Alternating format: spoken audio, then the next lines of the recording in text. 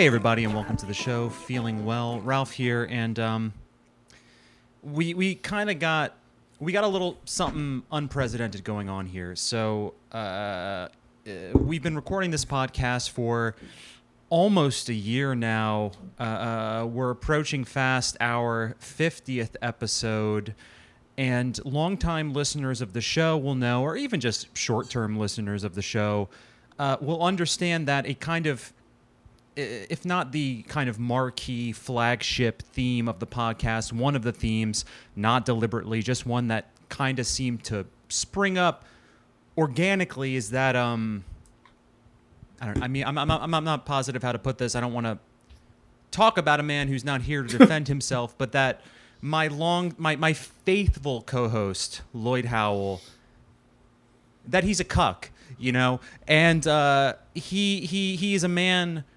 without passions, without interests, beyond fucking root vegetables and, as of late, porcupine hunting. But apparently, this particular weekend, this Sunday, he couldn't squeak out an hour to do the one thing that gives his life meaning. And granted, you know, he was trying to work. There was other things going on. He was like, oh yeah, I know you want to get Oliver. We have a special guest today, the man with the beautiful muscles, returning champion Oliver Lee Bateman. We'll get to that in a second.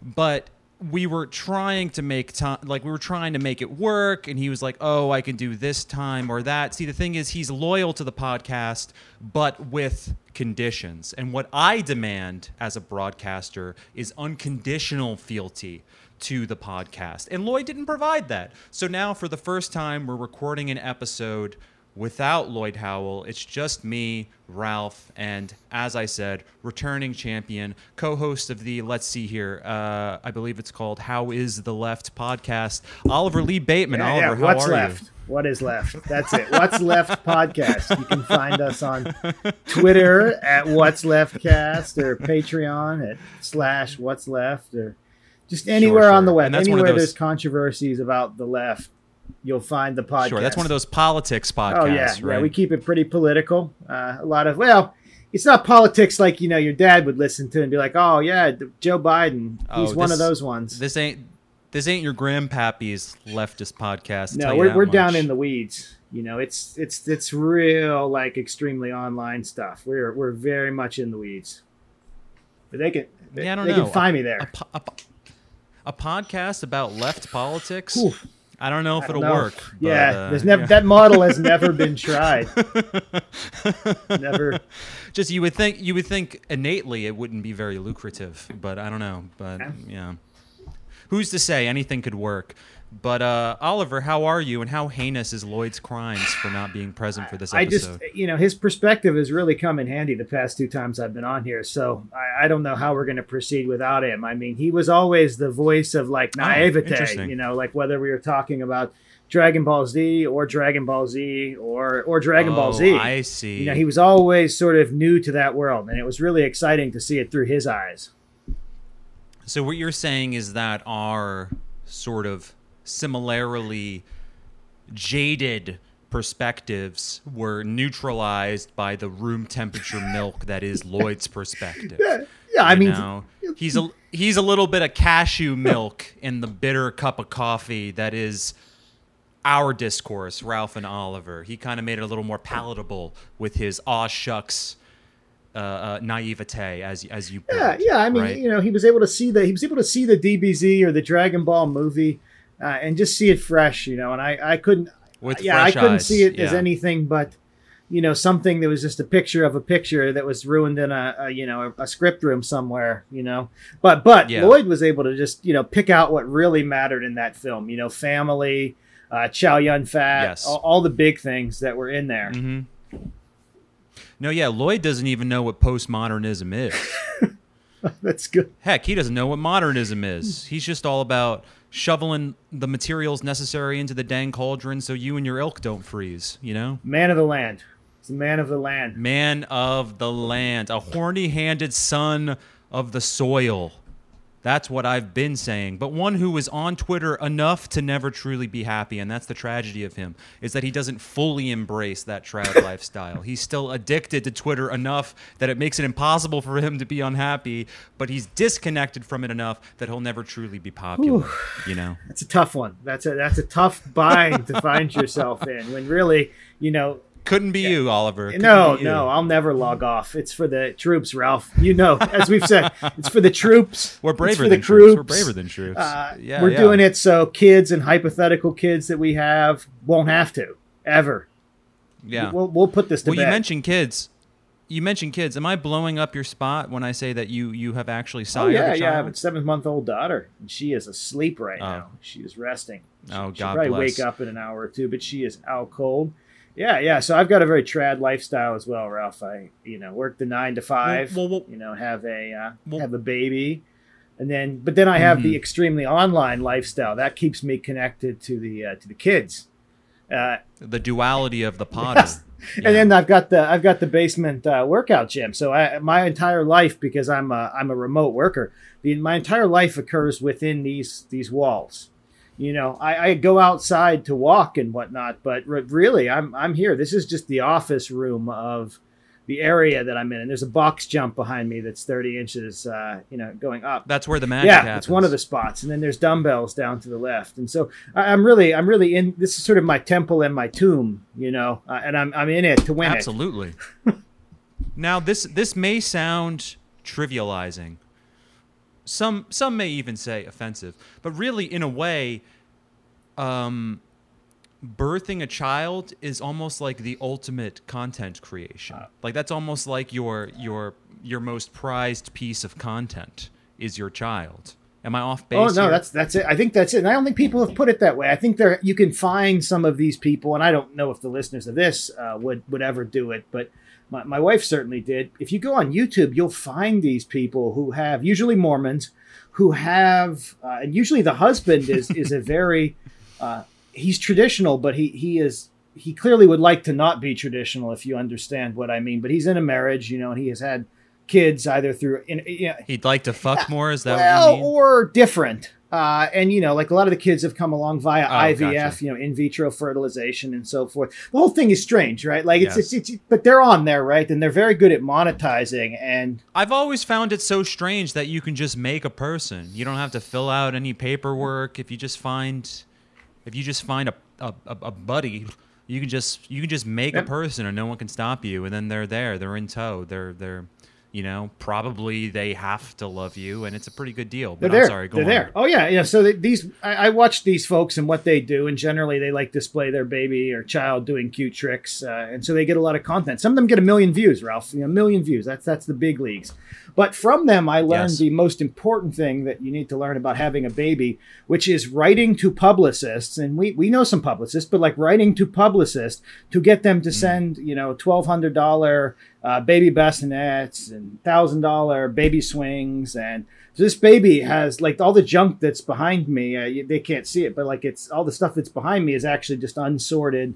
Or stuff that we're using that came from different publicists, like that baby carrier. Gifts from the media. Yeah, and all I have to do is write reviews about them for Fatherly, and I get paid for that. There is a mountain for the listeners. There is a mountain of baby paraphernalia behind Oliver, and if I'm understanding correctly, these are all gifts from the media. You're truly a media insider. As soon as baby Cleo Rose, that's her name, came along, I did what I had been doing to build my home gym, which is networking. Monetize it. I mean, immediately.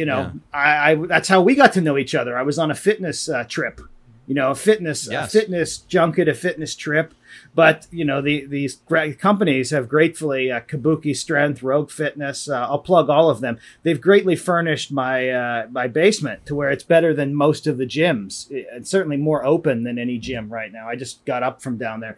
But yeah, as soon as baby Cleo Rose came along, I was like, I'm going to hit the ground running with this. I don't even have to do that much, a couple reviews. In fact, it's like 3 product reviews at this point, so the actual pay, it's all right. It's better than being paid twice as much as Teen Vogue did for these reviews of things. But what's happened is... Damn straight. Fuck Teen Vogue. These publicists are very aggressive. And so they comb the father blogs and the father websites and so on.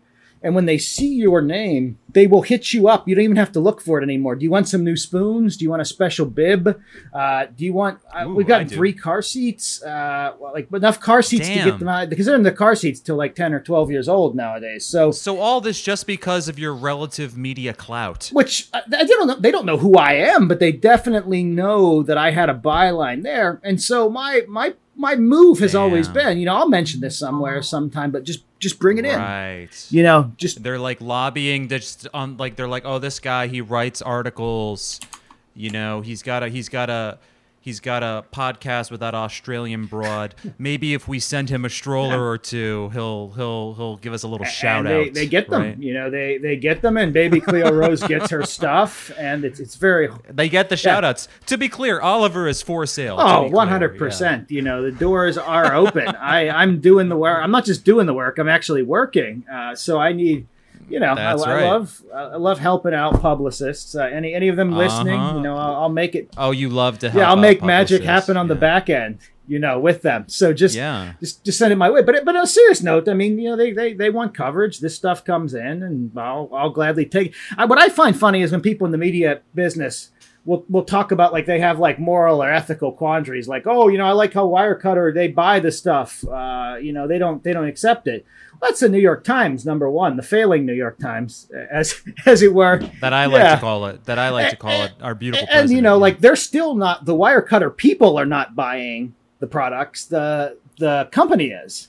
So they're still free. They're just not coming from publicists. And I've trashed products all the time, or like put them down. Like, I was sent this. But wait, on what forum are you praising or bashing products? I write actual reviews for a website called Fatherly. That's just a sideline thing that I do. So interesting. And that's a website for dads? They've also run serious essays. They made an animated movie out of something that I wrote. It's like 5 minutes long. Wow. Oh, yeah. It's really Miyazaki-esque, let me tell you.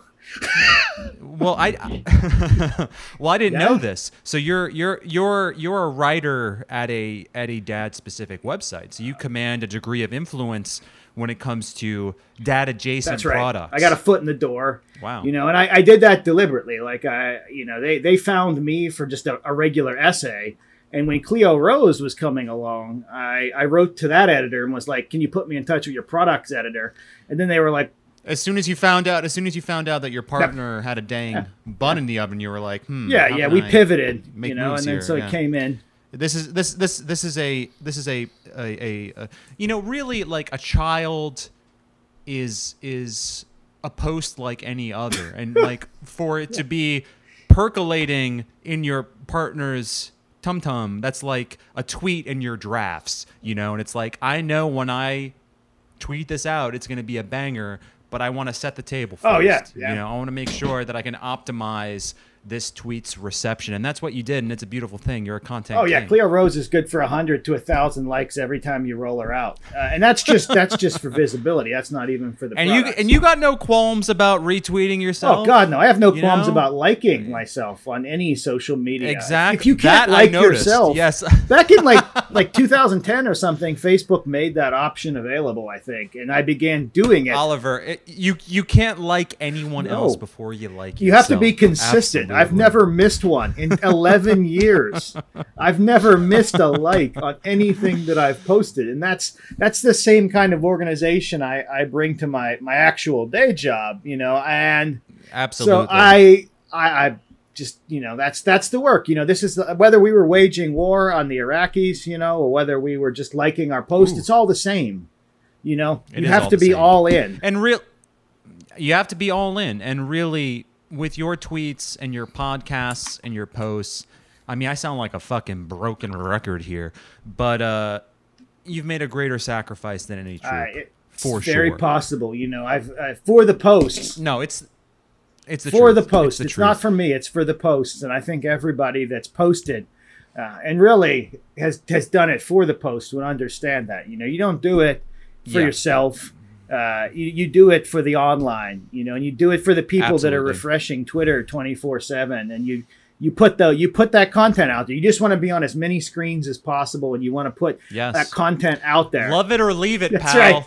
Love it or leave That's it, right. pal. If you're not picking up what we're putting down right now, log the fuck off of Twitter, and fucking take a stapler and bang it against your forehead until the fucking lights go out. That's why I'm concerned about buddy. Lloyd. You know, Lloyd is not all in, like you said. He's lukewarm. You know, 50-50. He's got a toe in the water. Look, anyone who knows me, who has listened to the podcast, knows that I'm very... The last thing I want to do is criticize Lloyd.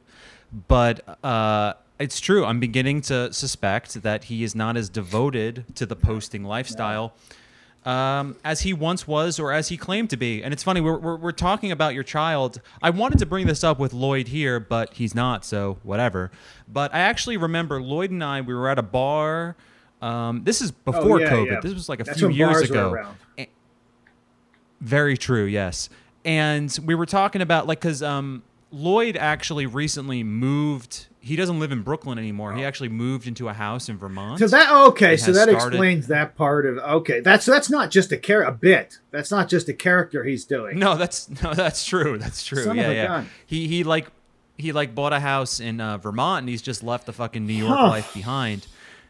And to me, when someone does that, I'm like, oh, well, you're going to like fucking start a family, right? Otherwise, what, are you just going to live in a house by yourself? And he's like, what's the answer to that? And it just, well, he doesn't intend to. And I remember even pre-COVID, like a few years ago, we were talking in a bar, we had a few drinks, and I was telling him like, oh, I think fatherhood would suit you. I can just see now the Instagram picture of you on a fucking bike with your kid in the fucking thing in front with his little Tupperware of carrots with the caption, the bike ride enjoyers have logged on. This was a few years ago. And I was trying to sell him on it, and he was like, it seemed to appeal to him on some fundamental level. It seemed like he kind of does want that, but he earnestly expressed, and again, this is before the pandemic, this is just like 2017 or whatever, he said he seemed to earnestly express that he wouldn't want to bring a child into a world as troubled as our own. And you have done that no big deal. Fairly recently. So what say you to that? If Lord were here now, what would be your rebuttal? Oh, well, I mean, each of our parents brought us into a world that was a little better, and their parents brought them into a world that was even worse, and arguably, so on and so on back through the line. And at the same time, you get to go through it and experience life, all of its pizzas and all of its bowel movements and all of its, all the colds that you get. I mean, like my mom used to say that life is all about a cold. You're either catching one, or you have one, or you're recovering from one. So life is a big comeback in that sense. And right now with COVID, everybody gets to experience what I got to experience in my, sort of hypochondriacal childhood that my mom put me through, where she kept me so isolated, Ralph, that I didn't get the chickenpox until I was 16 years old. Wait, what do you mean? Could you back up a little bit on that? I was homeschooled for grades 3 through 9. So and not only was I homeschooled, she went to school to teach school in the public school and then came home to teach me. So around 4 p.m. after I got done video gaming and eating hot dogs. Damn. So she wait, but then we needed the insurance. So she's participating in the public school system, but she's choosing to withdraw you from it. Why would that? Oh yeah. She felt that I'd do better by myself. That was. Did she feel that her teaching in public schools was like a necessary? That's right. Evil? We need the insurance. Like, why would pension she, and insurance? Huh. She's just stacking years, and she had better insurance than my dad would have had, so she kept teaching, But for her to become a teacher, she must have believed in, education in the first place. Oh Lord, right? no. So then why God, no. All of her siblings, except for one, became, or at least were certified to teach. 2 of them, she and her brother, taught 30 years out. But no, God, no, they were looking for a pension. Yeah, they were looking for a pension and a job. Oh, interesting. Okay. Her brother often joked that he hung a billboard on one day in 1970 and he took it down in 2002 or 3, and that was it. That was the sum of his teaching career. He hung the blackboard, he hung the billboard up, and then he took it down. And between then, he he always coached girls basketball, and he always taught driver's ed because that's how you got the money supplements. And he always worked every summer as a carpenter. That's how you really racked it up. No, that family's very strategic. I mean, that makes sense to me. I just find it interesting, like the cross section of like someone, because I associate someone who insists upon their children being homeschooled. I find that eccentric. Oh, it was very eccentric. My particular case, there was no religious reasons. There were no conduct reasons. There were no. She was perfectly happy with the public schools. She just thought this would work out for me, and So that's So it was specific to you. Yeah, like she believed, but not your other siblings. No, my brother went to school. That's crazy. Yeah, he's going to the public school. Why? I was. Well, because I could be left alone all day. So she decided, but like, what was her thinking there? That Oliver would benefit from homeschooling and not like going, so I assumed when you first said this that she was just across the board ardently against her kids going to public school. But why specifically She and my dad were convinced that I would often I'd self-educate if left to my own devices. Whatever that meant. Like they assumed that whatever I was doing, I was deriving some kind of educational value out of it, whether it was playing Super Mario Brothers 2 on loop. I actually played that today. Or, just like reading a wrestling magazine. My dad was like, one day this will bear fruit. Truly, that was what they said. Now, most parents would have just derided this stuff as like garbage, or their child is just consuming garbage. But culture. that's like what you're doing in your spare time. But you're saying that like if you were homeschooled, then they had like a regimen that they themselves. When my mom got home at 4:30, we would go through generally like the homework I did during the day. So that we had all the standard texts that the state used. So she'd bring them home from the school, and I had them.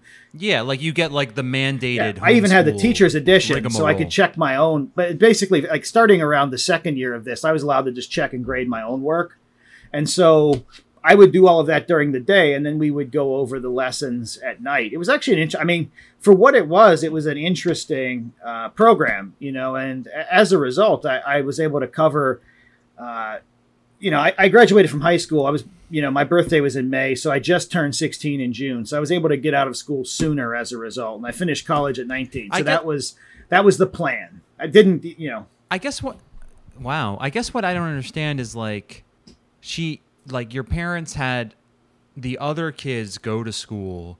So it's like, why were they, like you say, like, oh, I was so self-sufficient. And it's like, okay, maybe. But it's like, what are you losing by having your child go to public school and get that, like, what school is really about, like that social education of like interacting with other kids? Like, what was, like, why did they want to only you? It would make more sense if it was all the kids. But like, why only opt you out of like the social experience of school? Why that? My brother played football and wrestled, and so that was a normal, like, and starting in the 9th grade, it was expected I'd be involved in some type of sports, even though I was 2 years younger than everybody else. But for him, it was, he was the one that was going to play football. He was going to, like my dad, like our dad, get a football scholarship, and indeed he did. That was the whole point. And he was also going to be the one that took over the family business, which was a car dealership. And although he sold the business, he works in that line of business. That was the plan. My dad had chosen him. He would do this, and then I would do some kind of vague intellectual work. He decided that was how the sons were going to be broken down. And so, to use them most efficiently, this was the plan that they came up with. I couldn't be diluted. I couldn't be exposed. But why not? But like, if you're supposed to be the brainiac child, why not go to, like, public school is free? Like, why not send you to school? It almost seems like more work to just homeschool. Oh yeah, it was a ton of work. I mean, it wasn't a ton of work for them, but imagine you work a full day and then you come home and work. But they just figured there was just something about the way I sort of went through my day. It was very regimented, even as a 6, 7, 8-year-old. I mean, like, in a way, it's hard to imagine. Like, I had been trained, right? We had all these coffee cans. So if I removed an action figure, I took an action figure out, I put an action figure back in the coffee can. I could never have more than one toy out at a time, right? Everything followed that process. So, like, if I was playing a video game, they could expect to stop me at some point and ask me what it was all about. You know, it's almost like they were preparing me to write hot takes. I get Ralph. I guess what I feel is that, like, you know, like with COVID and everything, like a big problem is that with schools closed, like typically parents depend upon schools to like have their kids be monitored. Nope, no one was at home with me while they're working. Not only that, I was locked into the house. So, but then why not? What I'm asking is why not just let you go to school? Like, why deliberately have you not go to school? What was motivating that? I think my dad thought that this would make me this would make me an interesting thinker. He didn't think it would make me smarter, but he thought that it would make me interesting. Wow. That which is more. There's more marketplace. There's more market value. So he was wheeling out some experimental. And my mom thought this would help avoid, you know, the usual problems of school: catching colds, you know, not washing your hands, using shared restrooms. But only for me. And in fact, my brother was coming home, right? So he was bringing, but he lived at the far end of the house, so I didn't see him that much. So I could be kept, you know, in my room or kept in there. It's a very strange setup. I wrote an essay about it for Mel Magazine. You know, that's one of the places that I write for. And I sort of explored what the hell was going on there. In retrospect, I really don't know. By the time I got back to school in the 9th grade, I was such a fat child, a fat kid, that no one, you know, they just assumed I was 14, and I always kind of looked the same. So at what age or grade did you, like, properly, like, go to school in the sense of like you're attending classes? I was 12 and it was the 9th grade, and it was no culture shock at all. It was just went to school, showed up. We had moved to a different town by that point. I just showed up at the school. So you skipped several grades. 2 grades. So we did, like, you know, we did the work of mini grades, like 3rd through the 8th, and I guess it would have been in 3 years instead of 5 or something like that. And then I showed up for 9th grade and went in there, and, you know, that was it. It was no problems. Just kind of reintegrated into school. Well, what was it like? Was that like you going to school for the first time, or was it there was such a gap that it felt like going school? It was interesting. It was a bit of a. Do you think that had any impact on, like, kind of just your social understanding or what have you? Well, the main thing that happened was I had been allowed to get up at 10 a.m. for many, many years, 11 a.m., 10 a.m., sort of my own time. And getting up at 6 a.m., 6:30 a.m. to be driven to a school that was about 15 minutes from our house, that was a process. And so my parents began giving me coffee when I was like 6 or 7 years old, but they increased the amount at that point. So the main thing that happened when I went into public school was by the time I graduated, I was probably drinking 12 to 15 cups of coffee a day. You know, and my dad was also offering up the diet pills that he always had a supply of, you know, just the pep pills to keep me going. And, to what end? Just to stay awake, you know, keep those eyes open. For what, I'm not really sure. So that I wouldn't be groggy in the morning. And really, my dad's interest in this, especially as I got to junior. Your dad sounds like a bit of a character. Yeah. He just wanted me to be awake right away so that I could get to the business of eating most of the box of cornflakes, or all of it. And that was... Expand on that. What do you mean? Why do you have to give your son speed so he eats the fucking well, so he's flakes? Not dragging ass in the shower. Because by that point, you know, my parents had gotten divorced when I was... Well, they were divorced at 12, but they were kind of in some back and forth thing. But by the time I was 14, I had moved to another school. Me too, yeah. And I was living with my cousins, who were really like brothers to me because I lived with them for 3 years. But I was living with them. So you were taken away from your parents? Yeah, I went to live with my uncle.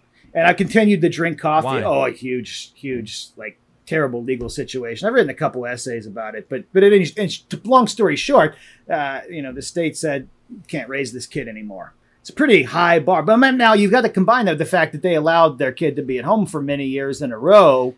Well, but why? I mean, I don't even to pry, but while we're talking about it. Oh, God. I mean, you know, issues with my mother. You know, she was arrested, indicted, all of these sorts of things. And then, you know, with regard to my father, he was a lunatic.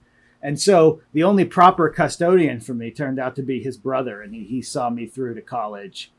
And it was a good thing. But a lot of the weirdness kind of went along with it, right? So, for example, the coffee drinking. the coffee drinking really peaked around senior year going into freshman year of college. I mean, just insane amounts of coffee that was needed to maintain this system that didn't make any sense. But yeah, I mean, so in terms of the mechanics of my moving with my parents, by the time between age 12 and 14, they became increasingly nutty. By the time they were 14, things had sort of gone nuclear, if you will. By the time you became, by the time I was 14, they were much older.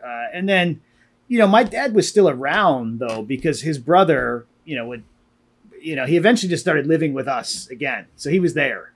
He wasn't the custodial parent doing any of the work of parenting, but he was there sleeping on the couch, and feeding us. That was the main thing that he did. When I lived with my cousins, Ralph, this is 1996.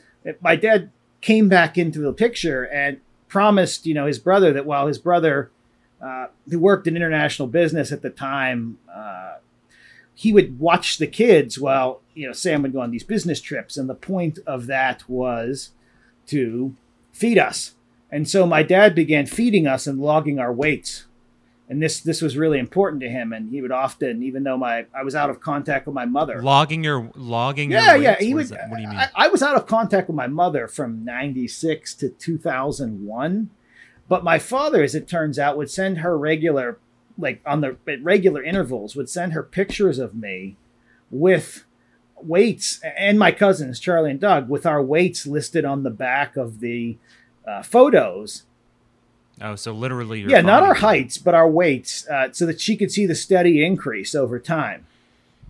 So it's almost like you grew up with, which obviously as a child already vulnerable, but it's like they're scrutinizing your body weight to such a degree. Except he wanted us to be like as big as can be.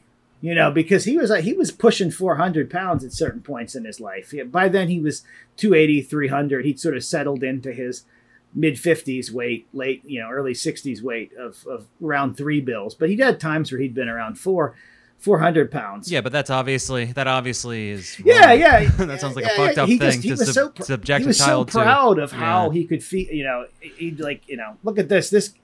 And that was always his best project, because the other kids, one of them, Doug, was like 6 years old. Charlie was my age, but he wasn't about to eat a box of cornflakes in the morning. But I could sit down and eat a whole box of cornflakes. What is the significance of the box of cornflakes? I don't calories. What was the significance of? He would get these Kirkland signature. Who eats a whole box in the morning? He did. Yeah. In later years, he would take cornflakes, put them in like a cooking pan or bowl, and then put cream cheese all around them and put them in the oven with powdered sugar and some other stuff for a while. And then he'd take them out and eat them with a fork afterwards. And that was his, he called that Dad's Rolled Oats, which was not, but he would eat this. And I never figured it out.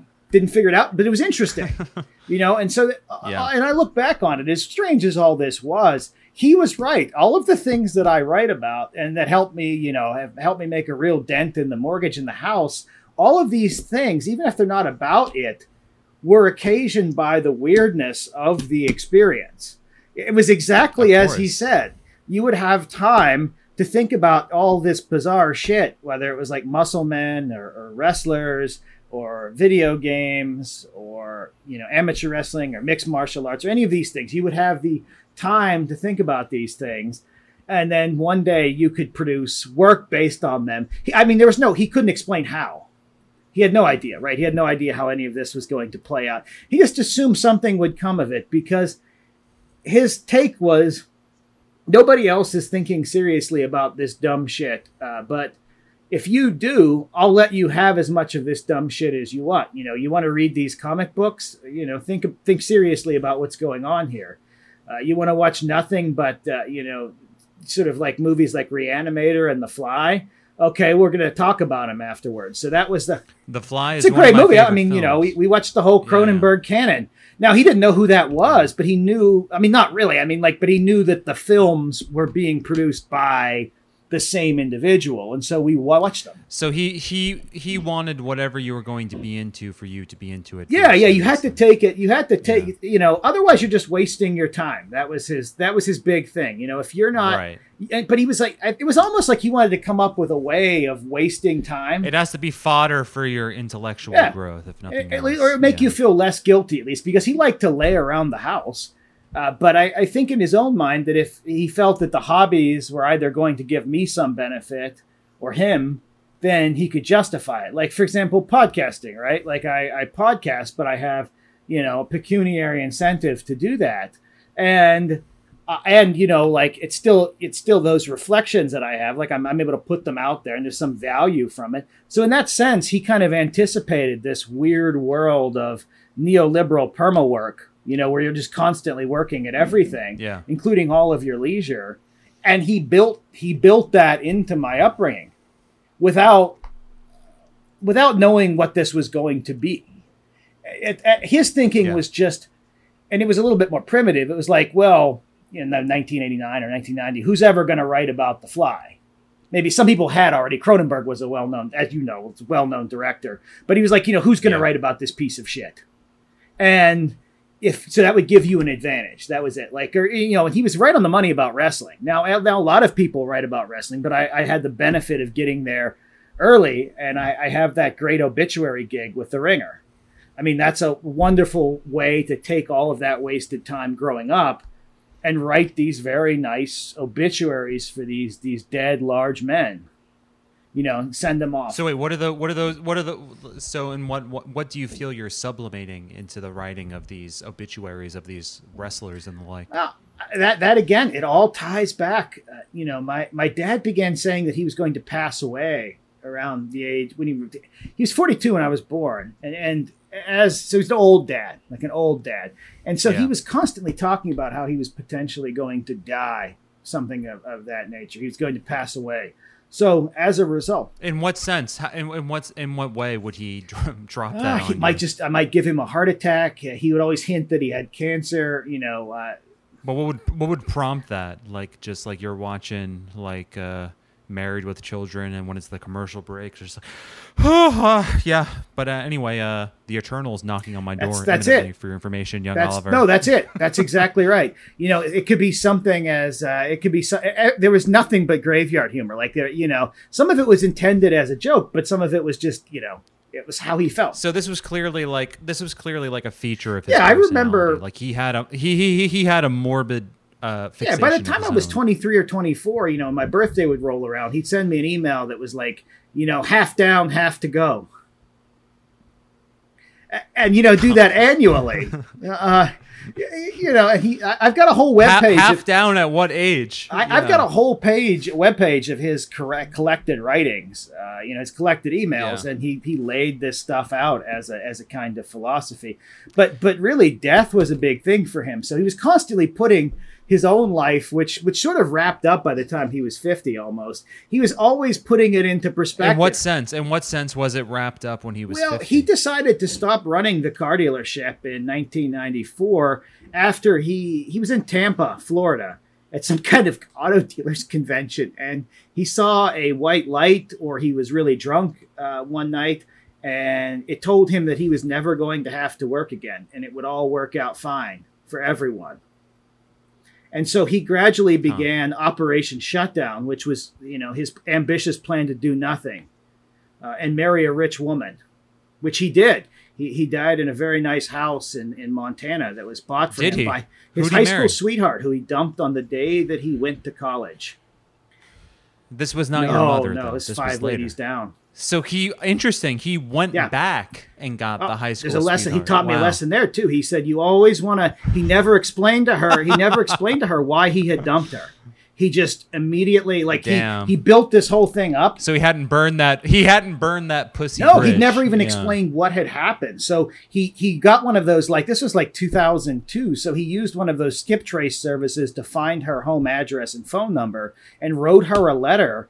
And before I knew it, they were driving around America in an RV trying to find their retirement home. And that was that. And they lived together until 2014 when he passed away. That was, And his whole thing to me is his whole lesson from that was, "Oh, son, you always got to keep one in the back pocket. You know, you never know when you're gonna." True. I mean, what a life! Like you got. I mean, he's right. You got to keep a gash on ice, you know, for when things. And fall I wonder, just like with this his theorizing about how the takes were going, like how I should be thinking about all this trash culture. I wonder if he knew when he was 18 years old that he was leaving like a cookie crumb trail to get back out of the forest. Like, did he know that? No, he obviously no, definitely something not, instinctively. Yeah. Obviously, the linking up with the high school sweetheart was just like a late in life desperate ploy that happened to pay dividends. Like that wasn't part of his. I think it was a Hail Mary. I think it was a Hail Mary, but I think but it was improvised. It was but I feel like with him, know, I don't think he. You think he intentionally kept her on the back burner just in case after siring various children? I think with him. It was a Hail Mary, but that play was in the playbook. You know what I mean? Like you never were going to use the after having you and your sibling. Oh yeah, that doesn't like that's still somewhere. Yeah, we were mind. Just that we were just there. You know, like he was our dad, but like he wrote me emails saying, you know, as he was getting older, he was like, "Son, I'm just going to tell you straight how it is. If it ever comes down to you and me, you better hope that you want it to be you, because I'm going to want it to be me." What the fuck? What does that mean? I mean, if we ever really... And we went at it a number of times, but not after I turned 19, and it was kind of a stalemate. But we went at it, and, you know, he always wanted me to know that I should want to win. I should not hold back against him. But what does he mean? But what does he mean when he says that if it's either you if it comes down to survival? Pure survival. So he's saying that. Yeah, that's on his website that I created of his various emails. Yeah, you know, son, you sure as hell better want it to be you, because I'm gonna want it to be me. Well, how does that make you feel? You know, there's two ways to look at it. One is when he wrote that, he was in his mid-60s, and I could, unless he was armed, I could take him. You know, and so maybe in his mind, that's just, you know, he'd want me to do that with a clean conscience. But on the other, it just confirmed what I already knew.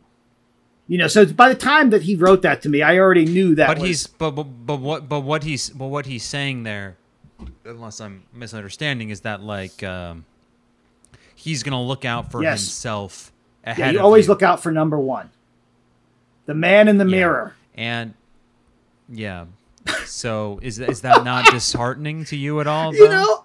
Because that's not what you would say to Claire Rose. No. I'm sure you would say like I would sacrifice everything for you.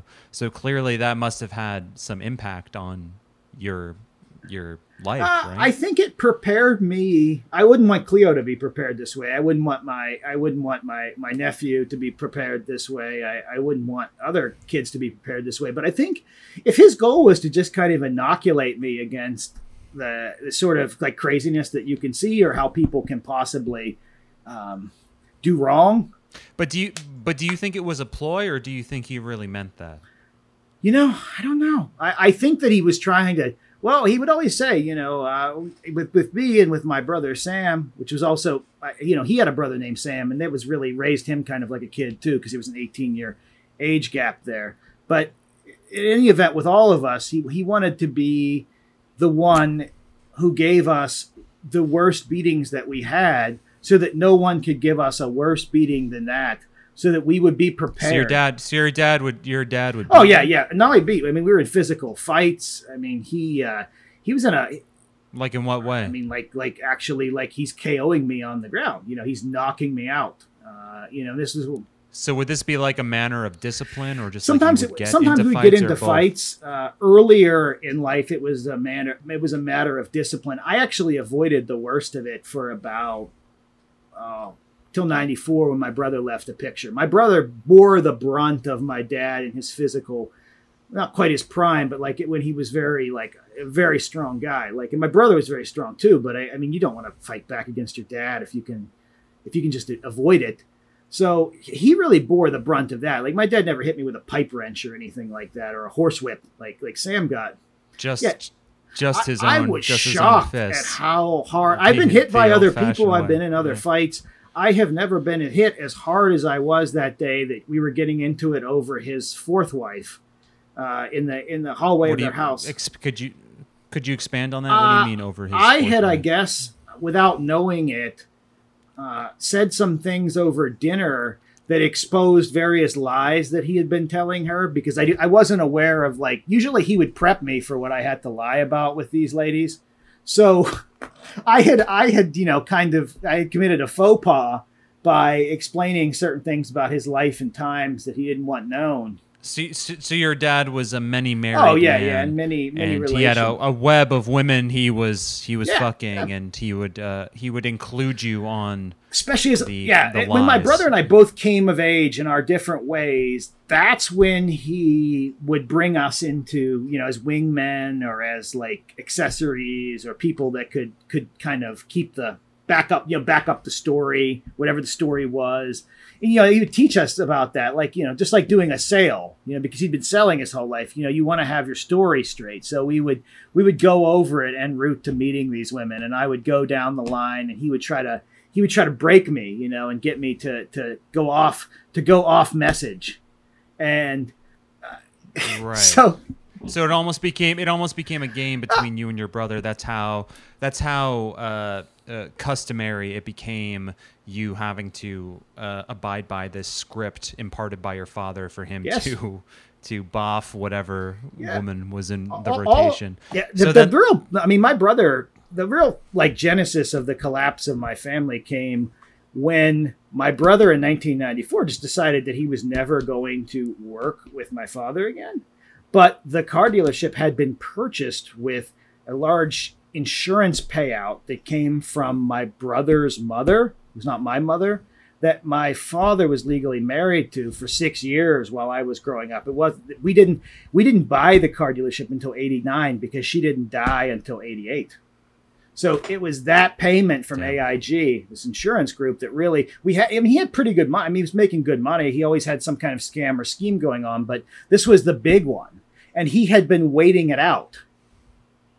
And sure enough, in fact, there were so many different like insurance policies and vehicles on this initial wife of his that one of them paid out in 2014, the year that he died. They tracked him down and gave him $9,000 or something, which his high school sweetheart just took because he owed her money anyway.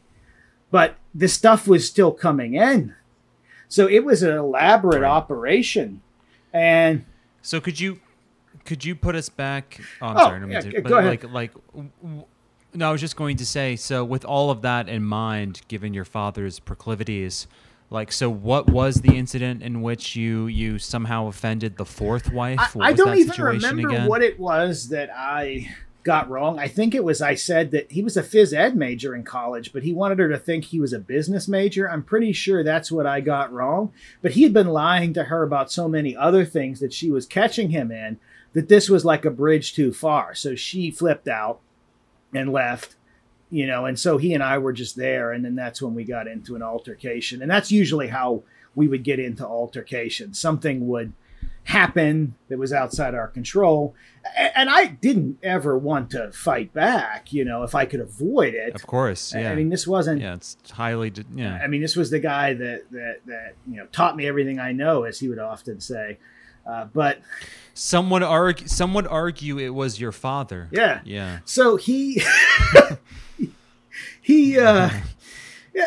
pretty pivotal figure in one's important guy. But we would have these knockdown dragouts, and it was, in later years, I used to, well, not even in later years, like right around that time, I would then go and play a video game or something, and I might have like, when you get socked pretty damn good, like you'll get a bump here, or you can get like on the top of your head. So you and your dad would get into outright fist fights. Yeah, my brother got in with him too. I never. From what was the youngest age that you got into a fist fight with your father? I think 16, 17, something like that. That was.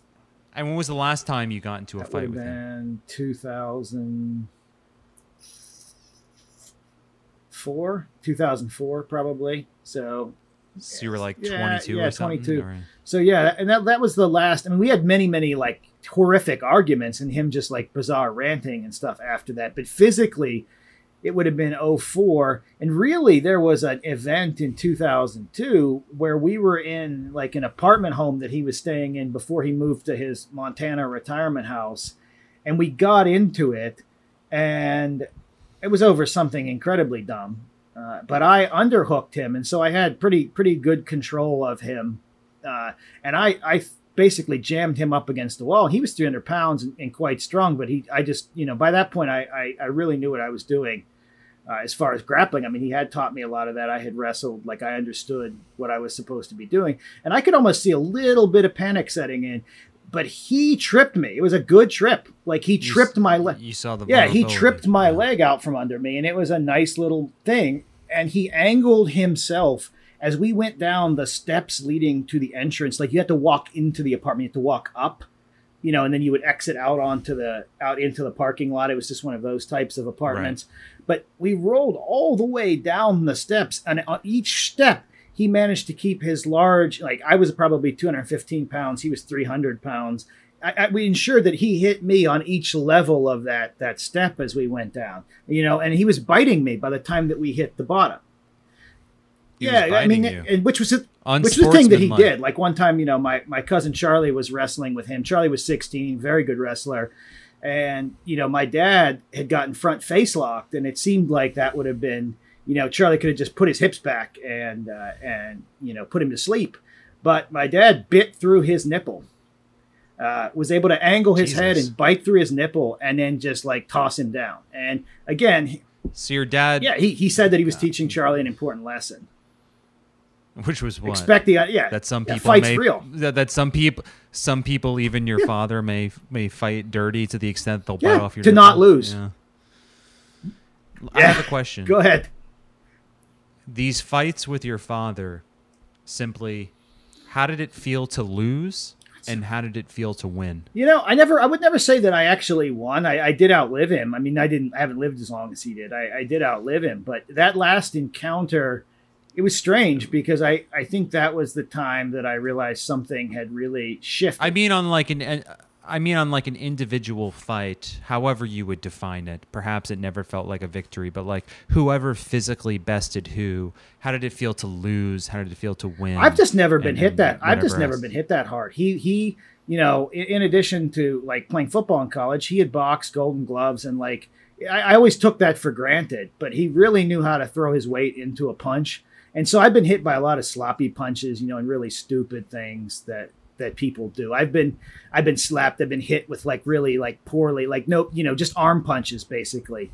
But I've never been. No, but hit I'm talking about like I'm talking about like emotionally. I don't mean like how does it literally physically feel, but I mean like how do you like let's say you get into a tussle with your father, and by whatever metric, you come out on top or you don't. If you quote unquote lose or win, how do you feel in either scenario? Because like this is your dad, so it's like let's say you best him in a physical contest, such as you've described. How does that feel? And if you don't, how does that feel? I mean, maybe if people have listened to this who have maybe gone through something like this or a variant of that, or what almost happens in those situations is you feel like, and other fights aren't like this, because you're reacting on instinct.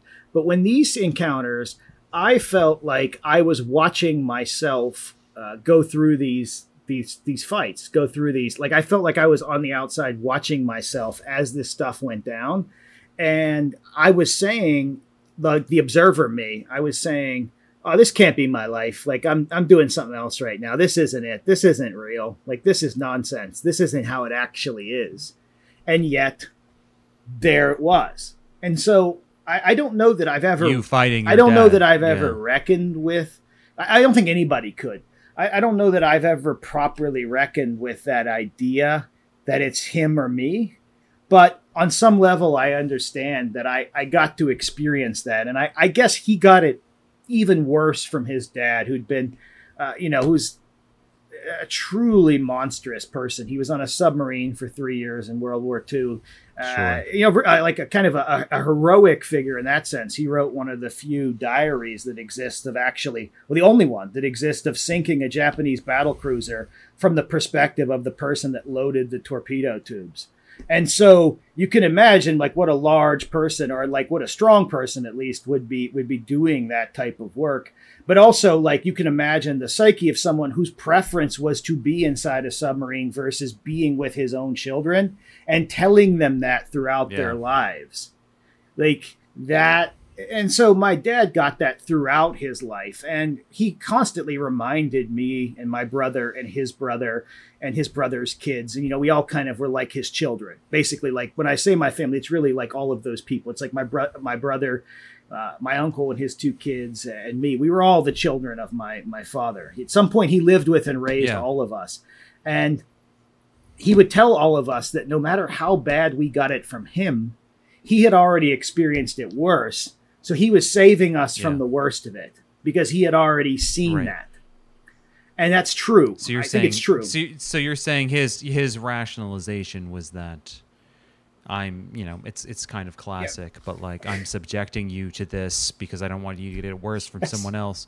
But what I'm asking is that you've said that you've gotten into multiple physical altercations with your father, and whatever his psychological history, I'm just curious, like, just to kind of like shed light on this, like someone like to me, the idea of getting into like a physical fight with my father is it's a disturbing thought to me. So I'm just curious, like you've had quite a few based on what you've said. Some you've won, some you've lost. So it's like, is there any difference between winning or losing, or like, what does it feel after one of these things? Like, did you feel gratified whenever you bested him, or was it just always like kind of shameful, the fact that this like conflict happened in the first place? Well, like my dad said about fights with his own father, and they continued, and his whole thing was that by the time he was able to win, it was the same story. By the time he was able to stop his father from hitting their mother, she had already left the house. So she had already remarried and gone. And so by the time he could tell his old man, or, was a college football player, big dude who could hold his own against his old man, it didn't matter. And that was the thing that always blew his mind. But even in later years, he could never beat his father at arm wrestling. He could never best his old man until it no longer mattered. And his old man was like one of those, like if my dad looks like Bluto, his dad looked like Popeye. And so that was sort of the arrangement. He loved spinach. Yeah, and he had gigantic forearms. So like that was this. But how did it make you feel though to like fight with your father? I guess is what I'm like bad, obviously, I guess. But like, I'm just in the saying, moment like, that it was happening, I just assumed this was the normal. Even though part of me was like, this is abnormal, and I'm watching it from afar. Another part of me just thought this was just life. This was like how it goes. You just fight with your dad. You just go out on dates with your dad as a double date, like, or just you're not dating, you're just with him. And that's just what you do. Have you gone on a double date? I've not gone on a double date with my dad, but I've gone on the dates as wingmen to him, like playing a role on the dates, to try to like. So your dad used you as a mechanism to attract women. Yes, yeah. I mean, when we first got when we moved to my uncle's house, and my dad came in there and lived, the first thing that he did with my cousin Charlie and me was to set up a personal ad on Yahoo, and he had us write it for him. Yahoo Personals. So we began scripting his online dating persona around then. And I would go out on the dates with him, and we would pitch him however he wanted to be framed that day, like a famous retired athlete or a millionaire or someone who's like. So you would just have complete fiction. Yeah, they'd be all built up. Yeah, they'd be rooted in some reality. And you would be involved in this. It was something to do, I guess. Because I mean, like for me, it met Emil out because he was usually going to get her to pay through some explanation of why he couldn't. So. And you also must have liked collaborating on something. With your father, right? Honestly, yes. Anytime, yes. That's it, Ralph. That's it. Anytime that I could be involved in some dumbass thing with him. Or whether it's even writing his personal ad or even creating this, like once he learned, for example, that I was posting his emails on a blog, he began writing ever longer emails. Wait, when was this? This was way around 2009. I began circulating the emails that I would get from him. Yeah. Okay, but get back to the dating thing. Yeah. So it was something to do. His whole thing was like, son, this will teach you how to talk to people. But like, what was the whole thing with like he would create a fake persona with you, and we wanted to sell him as a desirable guy, not a like right. Guy that sits around in his white briefs all day, spread eagled on the floor. But would you actually be present for dates in which, and could you speak? Yeah, I'd be sitting right there, almost at his right hand, and. The woman, usually these women one woman owned like a health food store. Another one was a real estate agent. They'd be there, kind of a weird scene. And I would just be, I would either be prompted to say something or I would just kind of be weighing in. And that like, sometimes there were so many fictions that he wanted covered there that it was really hard to keep up with them. And sometimes they differed from woman to woman. But between 96 and 98, it was really strange, Ralph. At one point, he was driving one woman's BMW to go on dates with another woman. Wow. Yeah, damn. Yeah. Because I mean, his BMW was in the shop. He was a pussy hound to the nth. I don't even know if that's what he wanted out of it. What do you think he wanted? Attention. Or just like right. to like get his to get his rocks off or be ornery, or just to feel like he was a person. Yeah. Like, oh, this person's expecting to see me now. This person's expecting to see me. Yeah, it gave him something to feel useful about, or he was still in the swing of things, and I think that's what he liked. It was like being on a stage, as he would say. You get to go out and. Well, what effect do you think this had on you, being a party to all this?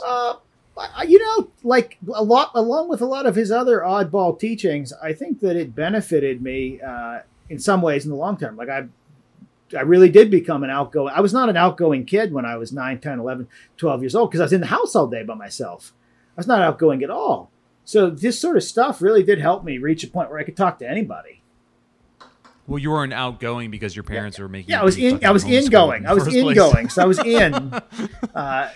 Yeah, but they created that condition in the first place, though. But, yeah, I mean, so it's possible I was just extrovert. I mean, like I may have just been extroverted, and that was just the nature of the setting that I was in. But I did find. I did find it interesting. It helped me concoct. Sure. I felt like it gave me. It's interesting creative work, honestly. Like I would never do it with Cleo Rose. I would never urge any parent to do it. But the fact that we did, and those are just a piece of it, Ralph. Like, I mean, I remember one weekend he was short on money, so we went out and sold beanbags. He answered an ad in the newspaper to get to go pick up this trailer full of beanbags, and we laid them out on the highway with some signage and sold beanbags. To get some cash, some scratch, so that he could go out on a date or something.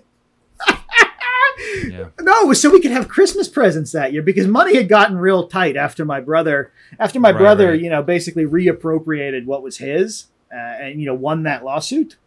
I guess settled it for some measly payout of $5,000 that my dad blew on some shit from pawn shops, gun or something.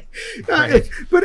Where were the beanbags come from? A distributor, I guess. And back in the day, you could look in the newspaper and it would say like, want to make $100 in a day quick, call 666-9500. And it would, he called it. It was some Indian guy, like an immigrant who had some kind of beanbag operation. And these were not good beanbags either. Some were big and some were small, but there were no special features. These weren't like the things you'd see on a single page website today, that's selling some kind of miracle product like the Casper bed or something like that. These are just fucking beanbags that were poorly made in some factory somewhere. Right. And you just laid them out. And the rules of the game were there were suggested prices for each of the bag sizes, but if you could get them to pay more, you could pocket the difference. So one of the big challenges was talking people into buying these bags for a larger sum of money. And so that's what we did. And I think the beanbag days, it wasn't great, but we had some good days, but we could have made more money just working for a living. Of course. Yeah. Yeah, man. I mean, I feel like,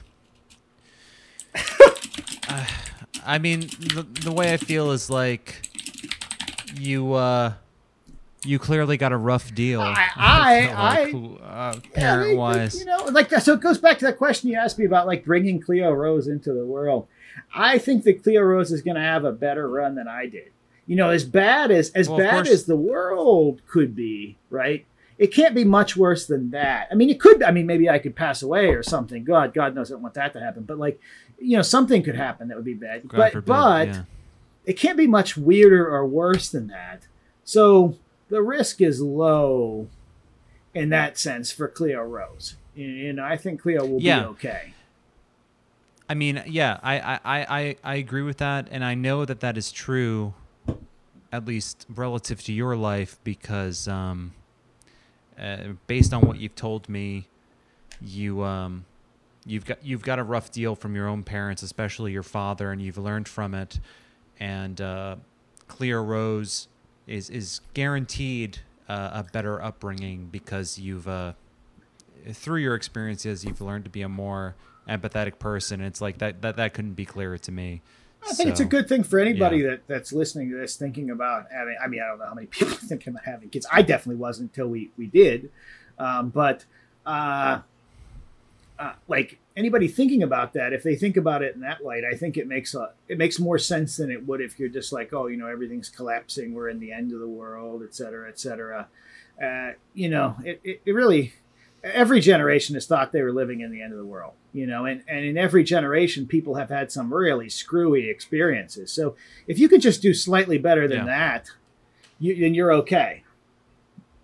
Yeah, but even beyond the meta narrative of how bad the world is doing, like, you know, you're someone who's had, you know, parents who are, you know, somewhat extreme situation, but it's like you've learned from that, and it doesn't have to be like a cycle where you're repeating that. Like, you've learned from that, you have that agency, you have that independence, and now your child is going to benefit from that. You're going to be a loving parent, not just in spite of, but because of that. And I know that to be the case, and I'm sure you'll be a great father. I certainly hope so, but I mean, I think anybody that has kids will know too that they have a bunch of like automatic reactions that come from the parents that they had.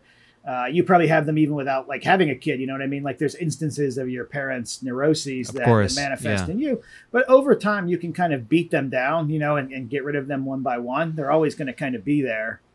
You know, but the ones I've tried to keep around are just the more benign ones that are maybe tied to things that are just kind of regional quirks or just normal like quirks that they had, not this crazy, not this insane shit. You know, my mother's a story unto herself, but that's a story for another time, Ralph. She's a legend. I mean, compared to him, I mean, she makes him seem like a doting dad at the end of the day. I mean, she's truly an unbelievable character. Oh, so she's worse. Yeah. Is what you're saying. Far crazier. I mean, just like smarter. So levels of insanity greater, like much more going on there. You know, to live with her is to be like in the spider's web, right? And you're slowly just being wrapped up in the cocoon to have the juice sucked from your body. That's that's how he described it. That's how my father described it at one point. And he's actually right.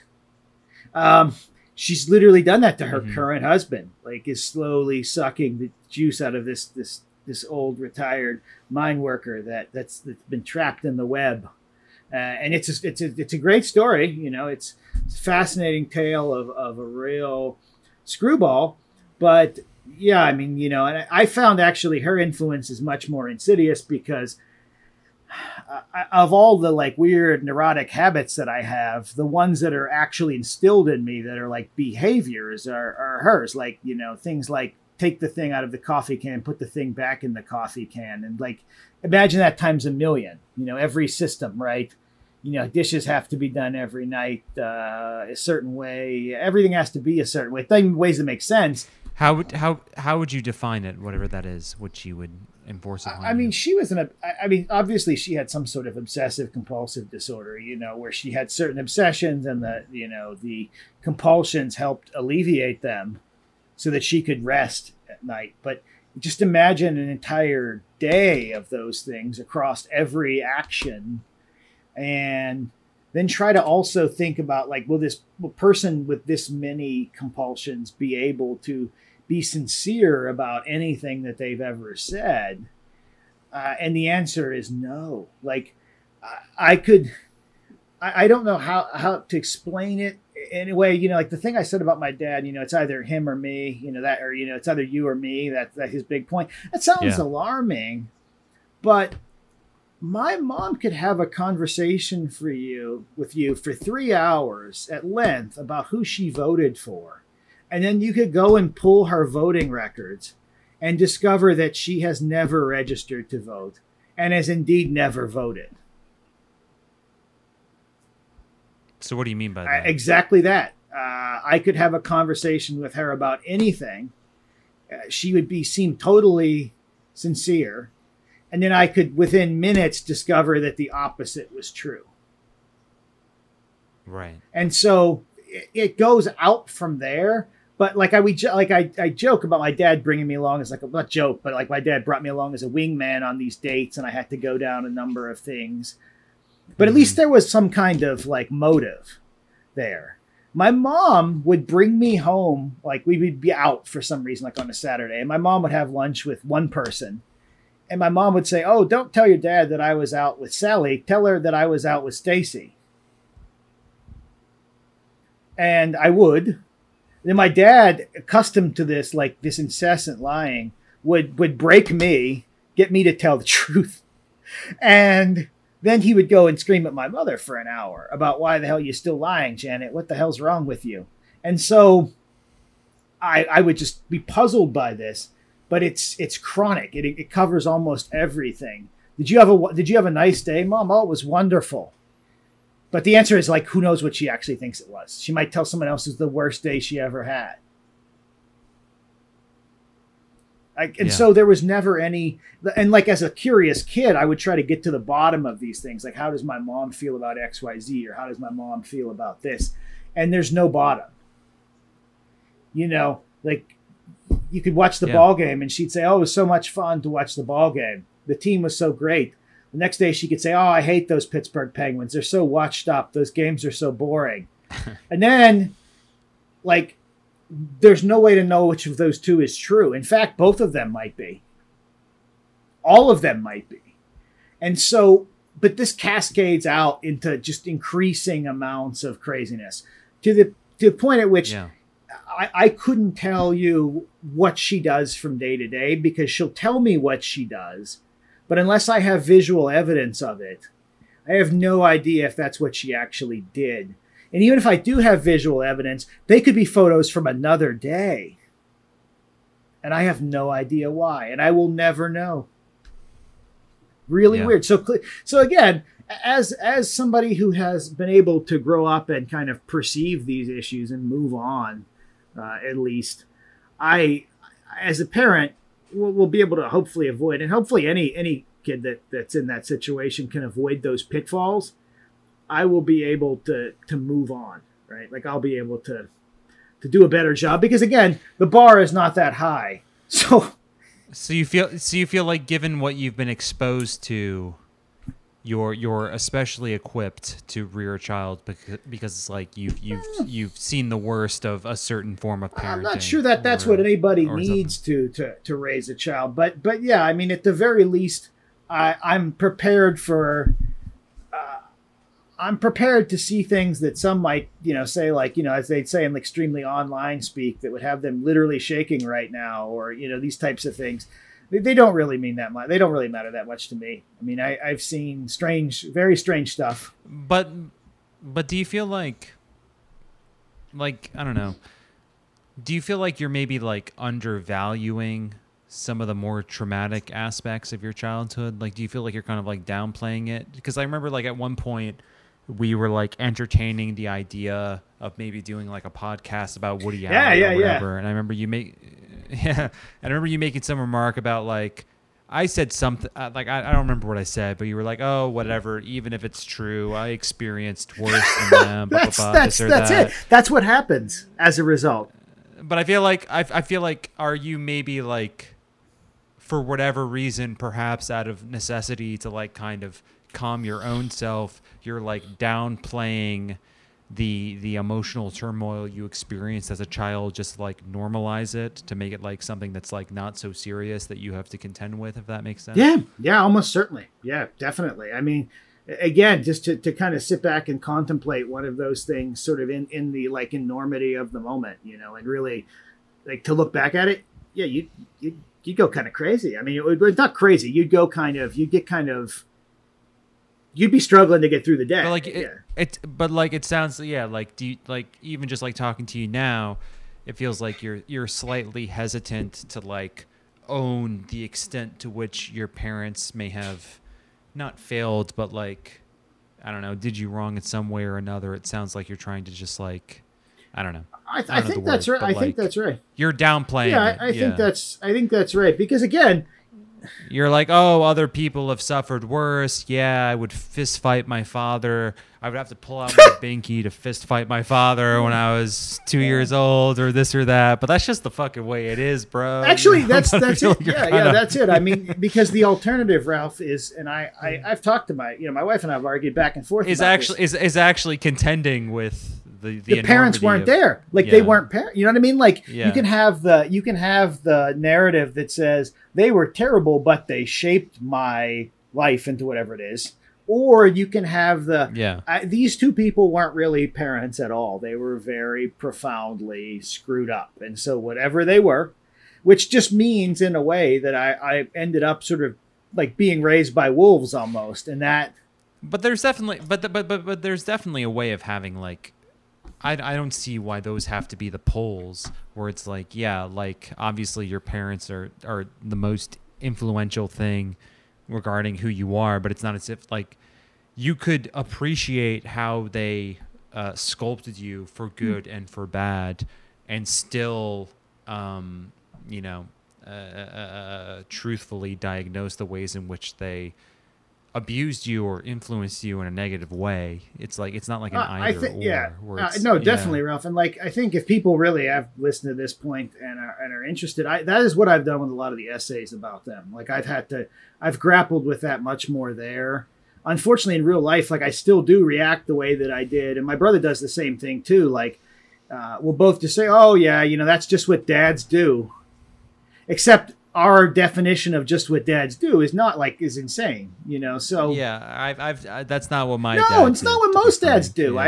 Most dads have some issues and don't have, whatever, that's life, but they don't do this. That's, I think it's an interesting project, and I have written a lot about it, and I'm still grappling with it. I don't know that I'll ever be fully past it, but I think having to square that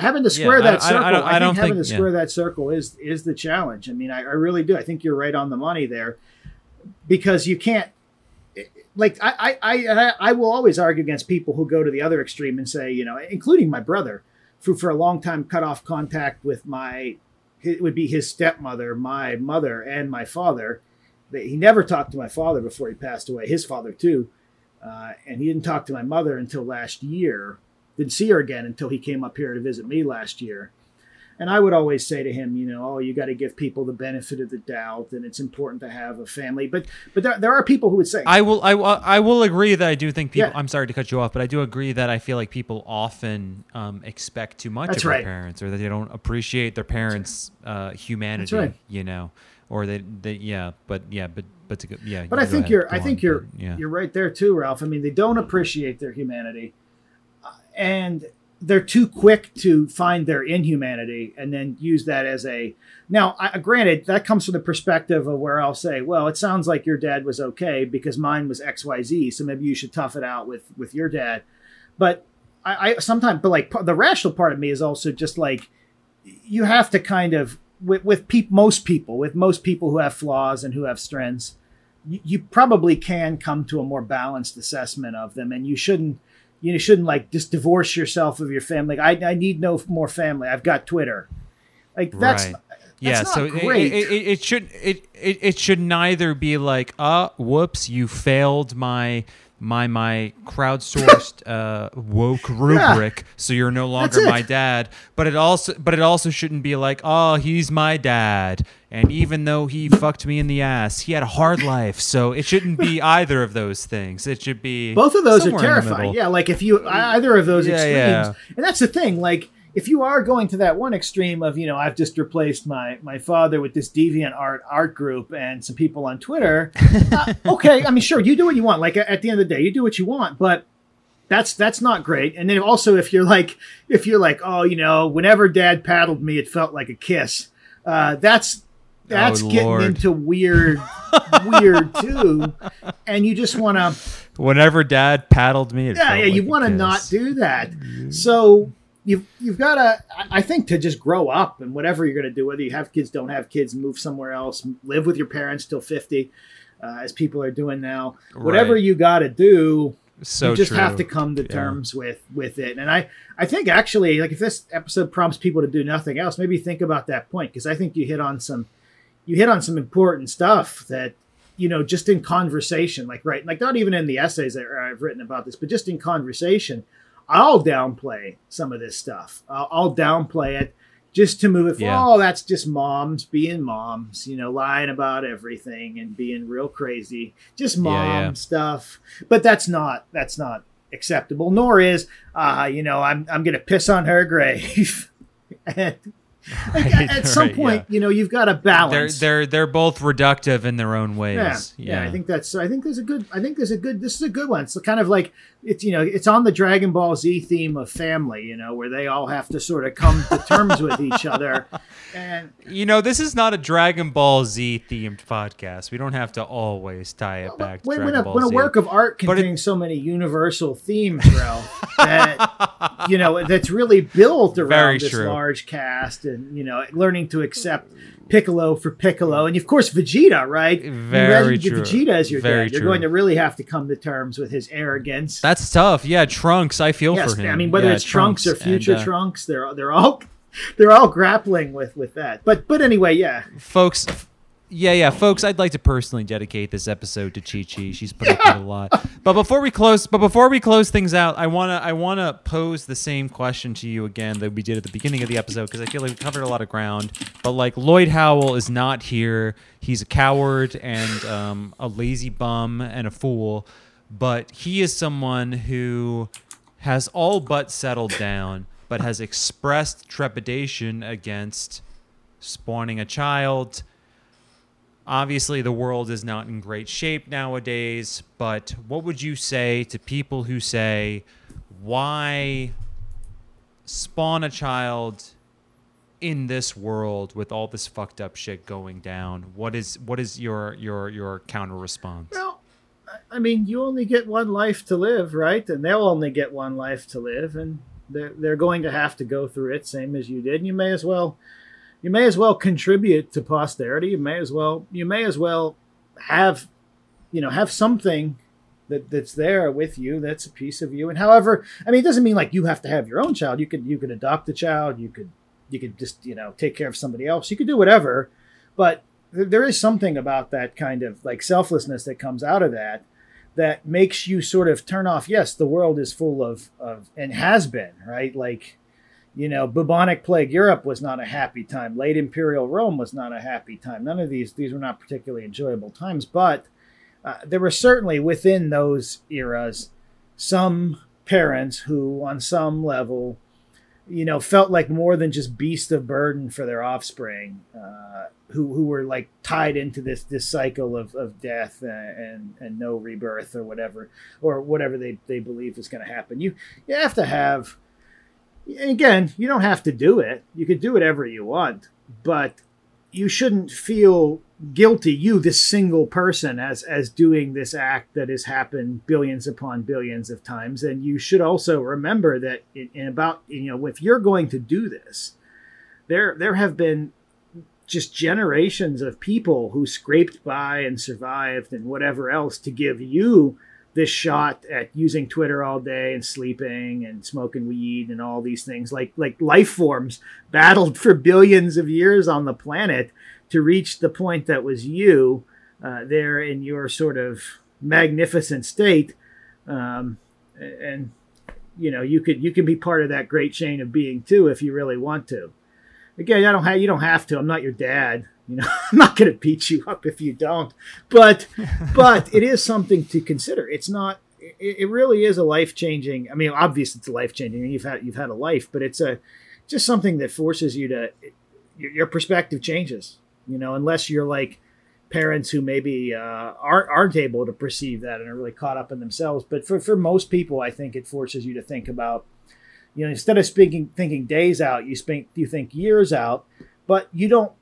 Even if you think years out, you might think, oh, Cleo Rose there's not going to be a university system in place by the time Cleo Rose gets there. But that's not like a dark thought. You just think of what other things that she might be able to do, and you're just a parent in the world kind of tracking, hoping for the best, doing the best that you can. That's all anybody's ever done. And that same goes if you're by yourself, but it's that kid or like the thing that you're caring for that forces you to take that perspective. Or if you are capable of taking that perspective, it pushes you into it. So I would tell people if they really wanted to go for it, if that's the thing that if they've thought about it, especially for guys, because guys never think about it for the most part. They just kind of, if it happens, it happens. But it's interesting. I mean, it's definitely something that you can do, and most people. I mean, some people can't, but it's definitely an experience. So I would say it's certainly not a shameful thing. It's not like an evil thing like driving an SUV or some sort of thing that you lump in with these guilt activities that you shouldn't do. Because if there was none of this, right? If no one reproduced. Imagine the end, right? The last person alive would just shut the lights off, and that would be it. That's right. I agree with that wholeheartedly. And all that I would add is that Lloyd Howell is a cuck. I think that's clear at this point. Poor fella. Folks, you can follow me on Twitter at HeyRalphMan. You can follow Lloyd at Void Howler. You can follow the podcast at Feeling Well Pod. Oliver, where can we find Mustache Club US, OliverBateman.com, and of course on the What's Left podcast, available on iTunes and Spotify and all those other places. So, hunt me down. And it is absolutely do that. It's a beautiful podcast, folks. Have a good week, and Oliver, always a pleasure.